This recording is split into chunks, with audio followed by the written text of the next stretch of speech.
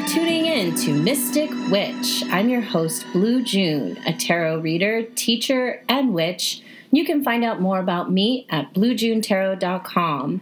Mystic Witch is a podcast about magic, divination, and all things supernatural.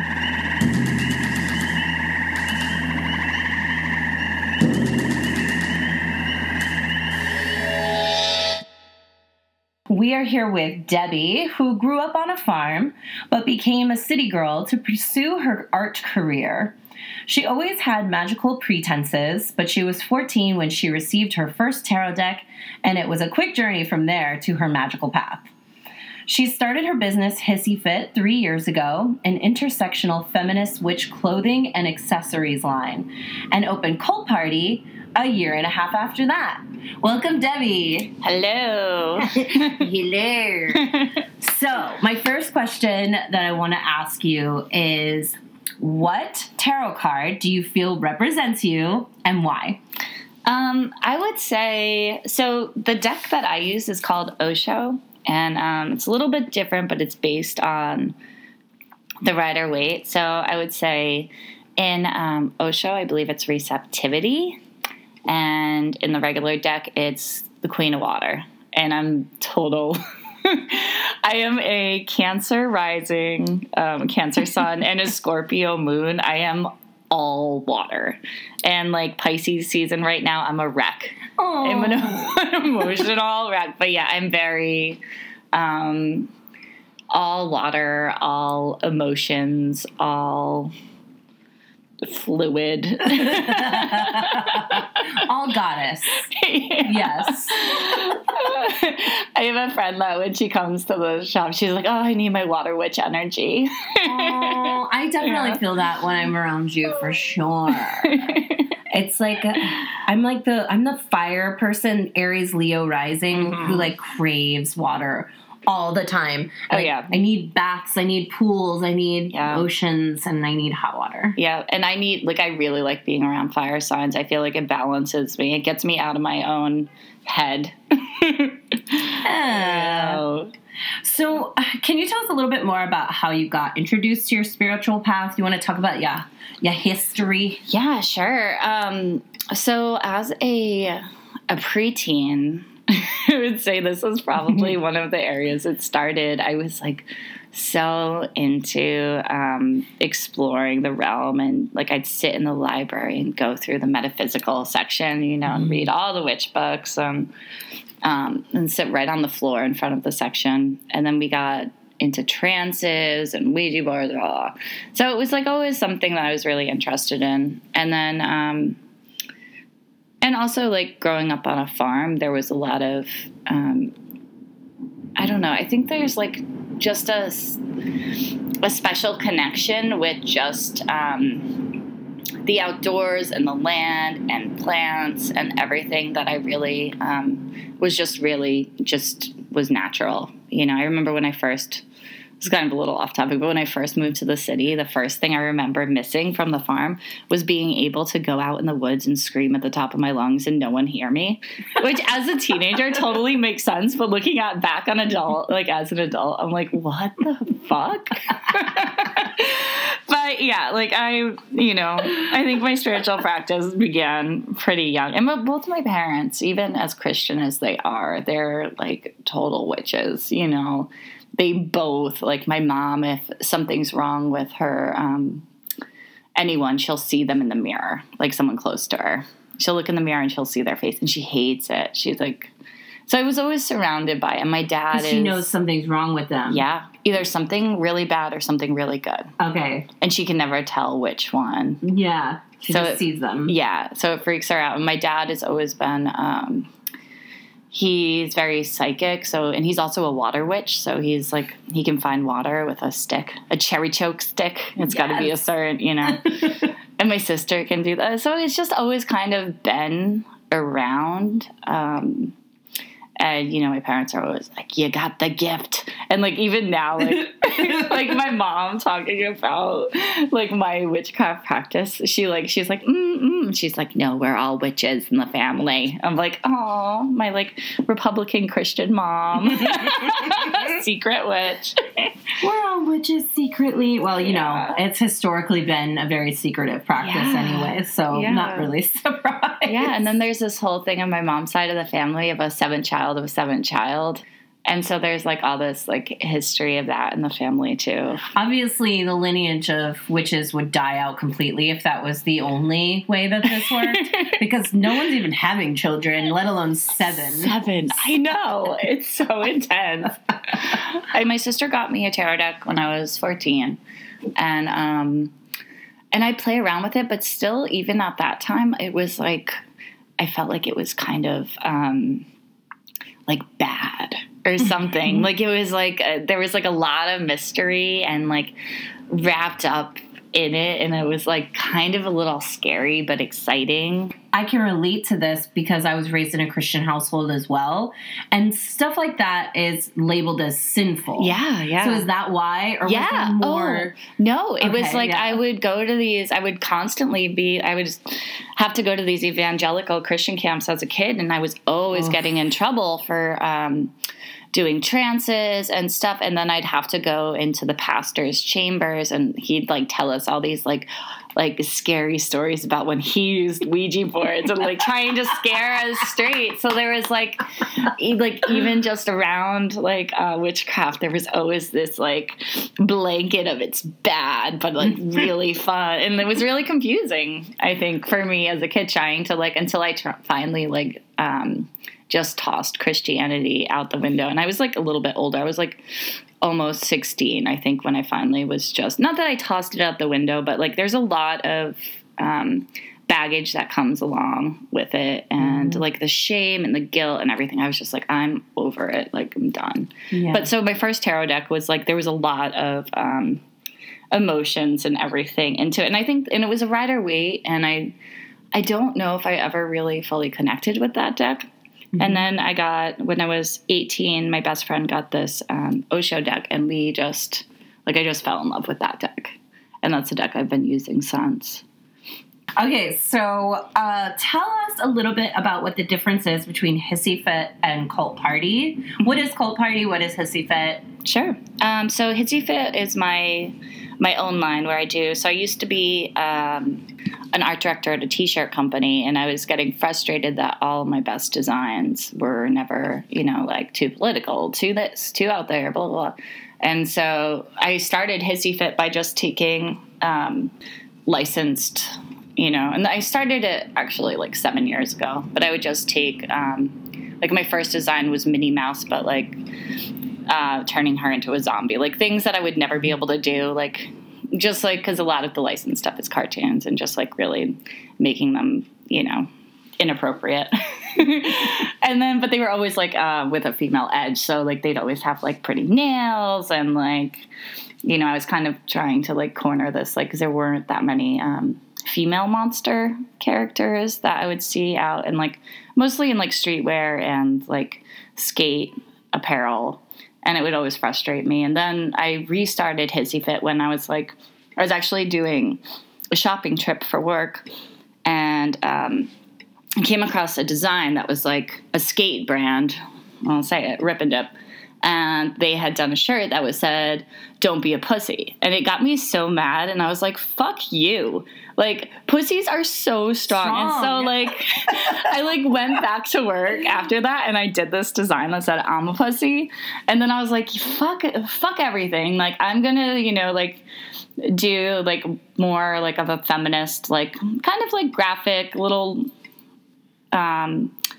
bit, like a lot of attitude, a little bit punk rock, like t-shirt line. And then like also like with Hissy Fit, like I'll do what the t-shirts are mainly like way more feminist, and then the but like I'll also do like botanicals and stuff, because I grew up on a farm. So now so that's kind of where the witch stuff comes in, where I'll like make my own herbal bundles and like tinctures and salves and that kind of thing. So it's a little bit of both. And then Cult Party is kind of became an extension of that, kind of by chance. I wasn't planning on having a shop, but it just kind of all worked out. And it just naturally kind of formed. And then Cult Party became this like, I don't like to think of it as just a shop. It's kind of a creature. Yeah. And that's just like where we carry brands that are, mostly female or, genderqueer people. We like to carry a lot of POC, like kind of underrepresented groups that like don't get as much, or that have always been marginalized, pushed to the front. And then it's also a community center, an event space. It's kind of just like it's a bit of like a clubhouse, play space. And I love it. And it's fucking hard as shit to have a retail shop. I can imagine. Especially in February. I'm like, where are the people? Yeah, why won't anyone leave the house? Like, I totally get it. Like, I don't even want to go anywhere right now. Well, what are some of the really cool events? I know you just had something really recently for Black History Month. Yep. And what else people can expect to find there? Yeah, totally. So the Black History Month event was amazing. We had so many great performers and witches. Mystical Mandrake Root did a talk on connecting with your ancestors and like ways and tools that you can use to connect and guidelines, and it was really good. Stacey Ivory kind of led a circle on kind of like all of us. It was more, Stacey does a lot more working within creating co-created spaces. So we kind of all shared and opened up. And then Carmony Faye X, who's like an amazing dominatrix and artist against sexual assault and also a stand-up comic, did a stand-up routine that was so good. It was just like the whole thing. Oh, Dianca did like a reading. Yes. Oh my God, it was amazing. And like me and Dianca. She's an amazing writer. She's so good. She's so good. If you don't know who Dianca London is, check her out.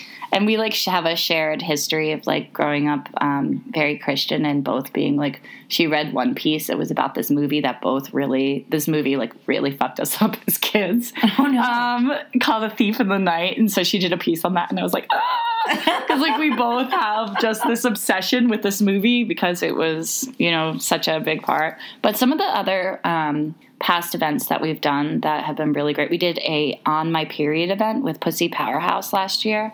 Nice. And it was amazing. We did a whole period wellness, basically about female health. We had medical practitioners, we had witches, all kinds of people doing like a panel discussion on your period and mostly geared on reusables. And then we had a period fashion show, all red fashion show. It was just like really, I'd never been to a period party before. And it was really fun. And then, we did, Kristen Solé wrote Witches, Sluts, and Feminists. We did a reading series last year where we had a bunch of different writers and she would read clips of the book. And that was amazing. Jackie the Stripper did a performance. A bunch of great writers did readings. And we do a lot of like clothing drives and stuff. So we try to like balance it out. So we'll do stuff that's giving back to the community. And we also want to do a free Teen Witch Circle, which we haven't really gotten going yet, but that's something I definitely want to do with people in the neighborhood. And there's tarot as well as lots of different vendors who also make feminist, witchy, inclusive type of art and media of all different types. If you're looking for enamel pins, if you're looking for like specialty candles, if you're looking for bath bombs. Oh yeah. And also I sell my products, the Broom Closet Spiritual Salt Soaks there. Okay. So just really quickly, I just want to say that, I hope you know that it's recognized that there's more to the effort of you putting Cult Party into its existence. Maybe not consciously, but you worked your ass off and, selling at markets, getting people to recognize your branding. And I thought, when we worked together in a few markets, and I thought your displays and your eye for detail and your effort and just the thought you put into everything as well, even just like the way that it appeared, the aesthetics. I was always so impressed. And I think like you're engaging with the people. Like this was always inevitable in my opinion. And I just want you to know, like, I recognize how hard you work to get to where you are, to build this beautiful, amazing, super successful space. Oh, thank you. I feel very seen. But I would also like to mention that Cult Party is a cooperative space. So it isn't just me, even though like I founded it and it was my dream baby brainchild. But like there are, I started it with a group of women. I run it with a group of women. It's, shout out right now to Mutant Land and Modern Girl Blitz, my amazing, lovely dream partners. I couldn't ask for better partners in the world. Every time we're together, it's amazing. We have such a good time together. We recently did a Philly. They're so fun. We did a Philly field trip and it was so fun. They're great. It's like all nonstop laughing and silliness. And I can definitely see that. Yeah, I love them. Yeah. So. Okay, so when we come back, Debbie's going to talk about what it means to be a responsible witch and give us some pointers on how to not overstep boundaries in cultures that we may not be exactly entitled to practice in. So we're going to talk about that when we come back.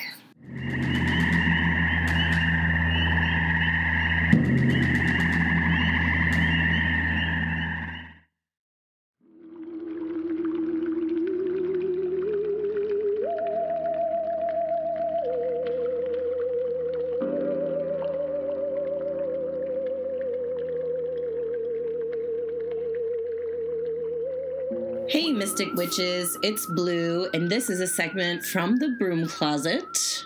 Today we're going to be talking about the dark side of crystals with a main focus on ethically sourced stones. Now, Debbie Allen, co-owner of Cult Party, an intersectional feminist witch shop in East Williamsburg in Brooklyn, New York, she's going to be talking us through some tips on appropriation and ethically harvested cleansing herbs in just a moment.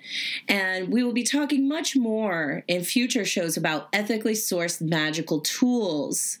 But just to quickly clarify, gemstones is one of the few magical tools that it would be very difficult to call appropriative.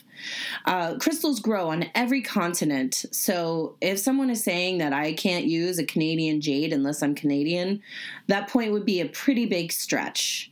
Technically, salt is even a crystal because a crystal is just a solid substance with an internal order that physically manifests in symmetrical or geometrical shapes. Basically, it grows geometrical shapes within itself.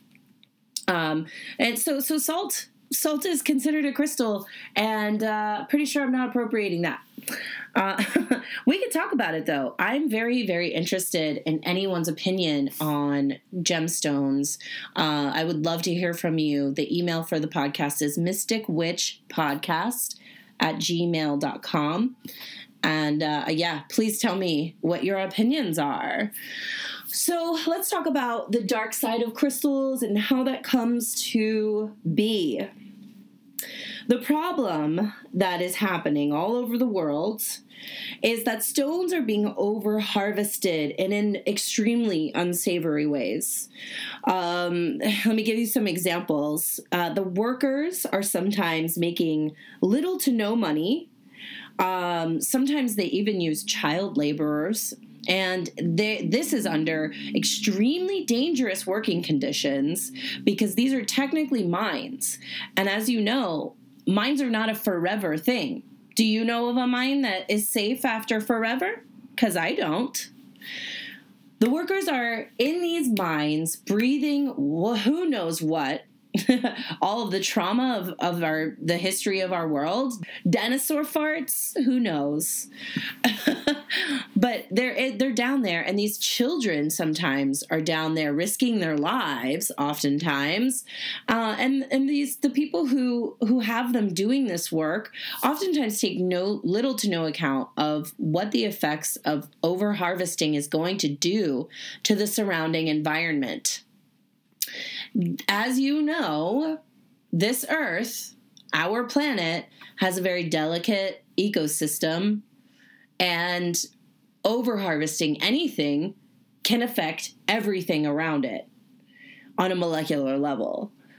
So the mining itself is bad enough, but these stones are non-renewable resources. So what happens when they're depleted? And a lot of places aren't even taking this into account. Do you know how long it takes for a crystal to grow? Look it up. Yeah, be a fun exercise. So, as you know, gemstones historically have been used for many different things. I mean, their benefits are astounding. You can use it for sore muscles. You can use some for healing chakras, and they're very specific as to which chakra they work best with. You can use them to help stay sober if you're trying to get sober. You can use them for headaches. You can use them for anxiety. You can use them to open up your psychic awareness. And that is like just barely scratching the surface of what some gemstones can do and what their benefits can be. And the reason why they're so very good at this is still a mystery. But we do know that gemstones are also very susceptible to energies around them. So when these things are happening around them, they're soaking in that energy. The low morale, the abusive conditions. And then also we also have to consider that sometimes these stones are being stolen from land that doesn't belong to the person harvesting them. Oh, we have to really think about these things, because our responsibility, as Debbie would say, is to value the earth and honor it, correct? So if you are on any magical practice, even if you do not consider yourself to be a witch, it is your responsibility to think about these types of things, and it is your responsibility to be very responsible. It's your responsibility to be responsible. What can I say? So while gemstones are taking on all these energies around them, I feel like that is one of the things that gives them all these amazing, energetic, electrical, magnetic, and healing properties that medicine is still trying to figure out. These crystals tend to carry the energy of these experiences with them. You can call me crazy all you like, but as a clairsentient sensitive, I have personally felt the depression in a gemstone. So what do we do? Okay, so the first step, you go to your local crystal shop. You ask the owner, not the person behind the counter. Get the owner's information and find out where they order their crystals from. If they know anything about the physical history of their stones, if they can tell you who their vendor is. If they won't give you that information, fine, we're going to move on, okay? But then you do not know, and it is your responsibility to find this out. Okay, let's say you ask and they just don't know, okay? Does this mean you shouldn't buy it? Not necessarily. I just said your responsibility is to the earth. And what are gemstones? They're earth, okay? So not necessarily. If they don't know, let's say they knew that the stone wasn't harvested in a peaceful way. Is it trash? No. We have a responsibility to this stone, okay? This is my point. We have these high expectations of these crystals to do this amazing work. And what have we offered them in return? What have we offered them to honor them? Anything? No, we just expect them to be a factory of healing and support. What are we doing for them in return? We have a responsibility there too. So I want you guys to think about honoring the land, honoring your magical tools, and almost in an animism way of thinking. Think about those things as though they were living, breathing creatures. Because if you don't honor them, that's when you get the dark side. That's the easiest way to get the dark side. We know that crystals break when they are tired. We know that. And if you don't know that, that's what that means. When your stones break in half, chip away, they are done. And then the responsible thing to do is return it to the earth. And that is the way to honor that stone. That's what they want. But there is a way to honor them before they go to the grave. So what else can we do to honor these stones that may have this trauma, that could be depressed? If you're not sure, you're going to want to do some very specific healing practices for this stone, and we owe it to them. They do a lot for us, and I think it's time, beyond time, for us to start thinking about what we owe in return for things. When you ask a deity for something, you usually give them something in return. When you ask the universe for something, you got to show it that you're working for that thing, and you have to honor that in return. So why would gemstones that are literally earth by themselves, on their own already, why would that be any different? Why would we not be responsible to heal these stones? So how do we do that? How do we heal them? The first thing is you have to do your research. I'm not going to sit here and educate you. My podcast, the point of it is not for education on that level. There are plenty of other podcasts out there that are doing that. But if you have questions, please feel free to email me.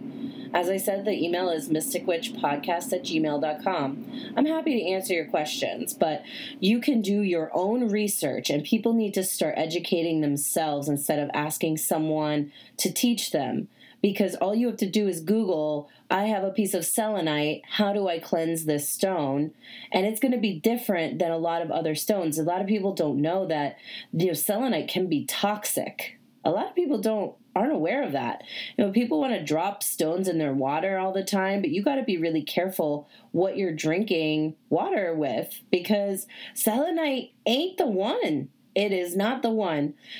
And you have to do your own research. Are you able to cleanse with some sort of water? Are you able to cleanse with the moon, the sun? Well, how does it vibrate? If you're not fully connected in a clairsentient way, and no one expects you to be, then the thing is you're going to want to ask someone who is and see if they can feel the energy of your stone. And there are people out there who would be more than happy to tell you how your stone is doing and what its health is like. But each stone has its own needs and its own properties, its own life force. And it's very specific to each one. And you're going to have to take care of them in those ways. And I feel like that's just the beginning of the healing process, but that is a really good start. So I want you to start thinking about that. Everybody just take that into account. Thank you so much. And this has been The Broom Closet.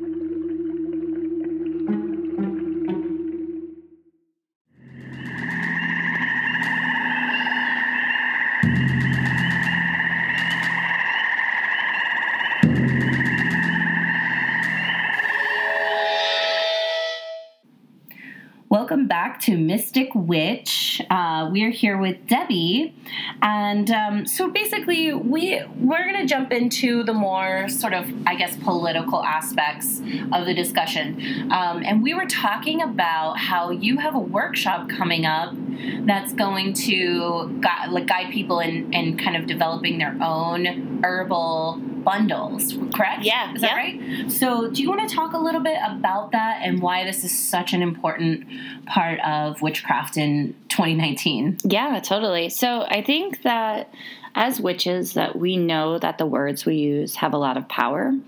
And they don't call it spells by mistake. Yeah, and like in writing this, because at the shop we only carry all herbal bundles that I make, and a lot of the times it goes with the seasons too. And we're trying to be responsible in the sourcing of our plants and everything that we use. Even our Palo Santo right now we get from a friend that lives in Ecuador. So we know that it's coming from a responsible place. But anyway, one of the things that I learned when creating this workshop was the term smudging and smudge, and how that term is a Native American practice, and how we as responsible witches should not be using that term. There's been a history amongst Native people in Americas where their religion has been suppressed.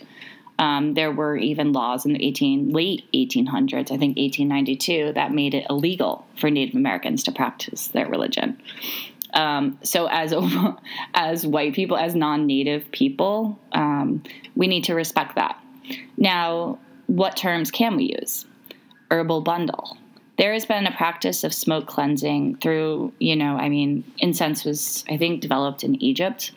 Throughout the world, people have used. And in Europe, a lot of peasants would use it to actually fumigate and get rid of parasites, not only as a spiritual practice, but as a real something that needed to be, it was very day in, day out type of practice.